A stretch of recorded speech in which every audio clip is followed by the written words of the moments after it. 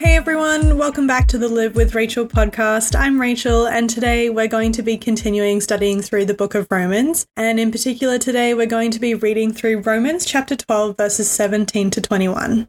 So to recap so far, we've looked at our relationship to God and how we're to yield our bodies, mind, and our will to Him, and what exactly does that even look like. And then in the last episode, we looked at our relationship to other believers. And now today, we're going to be looking at our relationship to our enemies. So let's get right into it and read Romans chapter 12, verses 17 to 21. I'll be reading it as usual from the New Living Translation today, and it says this: "Never pay back evil with more evil. Do things in such a way that everyone can see you are honorable. Do all that you can to live in peace with everyone. Dear friends, never take revenge. Leave that to the righteous anger of God. For the scriptures say, 'I will take revenge, I will pay them back,' says the Lord. Instead, if your enemies are hungry, feed them. If they are thirsty, give them something to drink.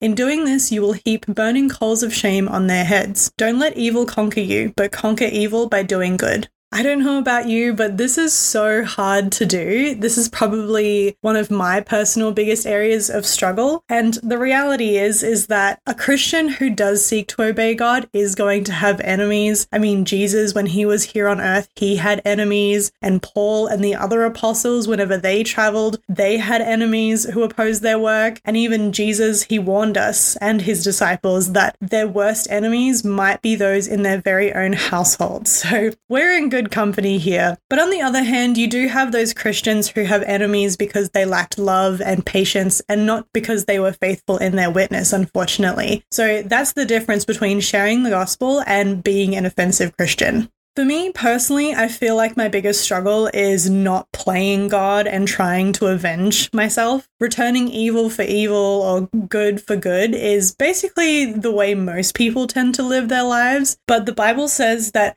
Christians should be on a higher level and we should return evil deeds or words for good deeds or words. This, of course, requires love because our first inclination is usually to fight back, and the Bible is telling us not to fight back. And it also requires faith because we're trying to believe that God can work and He will work and He will accomplish His own will in our lives and in the lives of those who hurt us. Which I know can sound really hard to do, and this might even sound really hard for those hearing this right now because, you know, other people out there, they might be criticizing you, slandering you, or they might even betray you, and it's just really, really hard without getting angry and wanting to fight back. But when you do get angry and when you do want to fight back, or if you do actually fight back or defend yourself, then the reality is that you've put yourself in a position where God can't defend you. We should try to leave it in His hands and let God vindicate you in His own timing. I know that's way easier to say than to do, but from personal experience, I've learned that it's way worth it to just leave it in God's hands and let God defend you instead of you trying to do that for yourself. My biggest encouragement also would be just take the time to slow down, to take a breath, take the time to pray and to ask God for love and reassurance as you try to show kindness to your own enemies. The reality is it's not actually our job to protect ourselves, but it's actually our job to obey God and to leave the results with Him instead. Proverbs chapter 25, verses 21 to 22 says, "If your enemies are hungry, give them food to eat. If they are thirsty,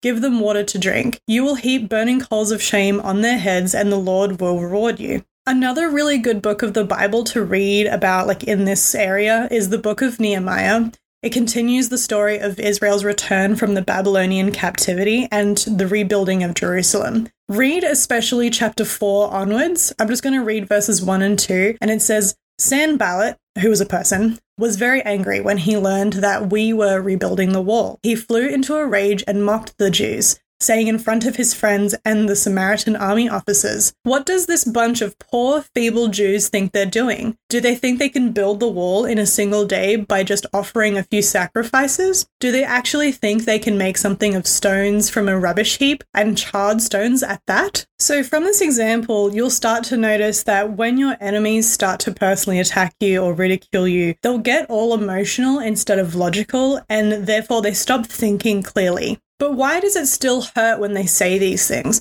Well, it's usually because when they're saying all of these things, they're attacking our sense of self-worth, our value, who we are as a person, our identity, it belittles our character and reduces our self-esteem and so on. And that's why when people attack us, that's why it hurts. But usually when people start to slander you, they're the ones who are actually insecure. If they were actually confident in themselves, they wouldn't feel the need to tear you down in order to build themselves back up. Little people belittle people. The greater the opposition, the greater the need to depend on God. If you wrestle with a pig, both of you are going to get muddy, but only one of you will enjoy it. Like I've been saying, it's really hard sometimes dealing with your enemies, but as children of God, we must live on the highest level, returning good for evil. Always take the moral high ground and never attack others back. What other people say or do to you should in no way control you about what you should think about them. Anyone can return good for good and evil for evil, like I said,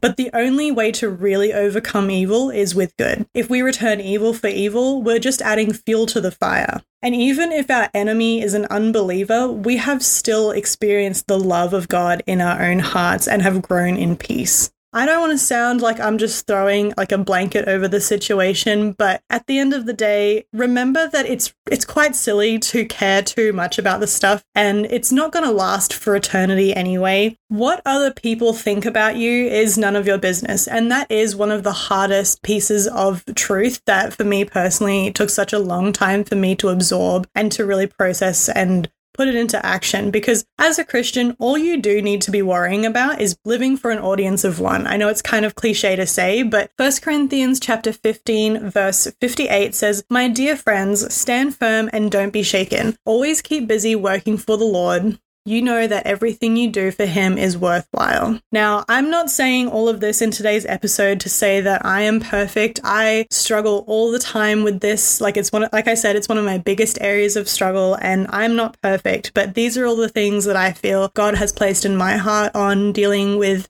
our enemies, and we're going to slip up all the time, but I just want to reassure you that it is nothing at the end of the day, as long as you're trying to live at peace with everyone and you remember to let God defend you, because people are going to misunderstand you. There's only so much that you can do really to not have enemies. But yeah, at the end of the day, stand firm, don't be shaken.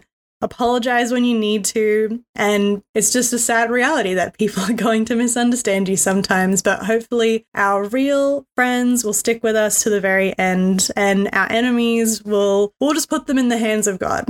And that's where I'm going to leave it today. I hope you enjoyed today's episode. In the next one, we'll be covering our relationship to our country and state, and that'll be in chapter 13, verses 1 to 14. So I hope you'll tune in for that one, and I hope you enjoy the rest of your day. Bye, everyone!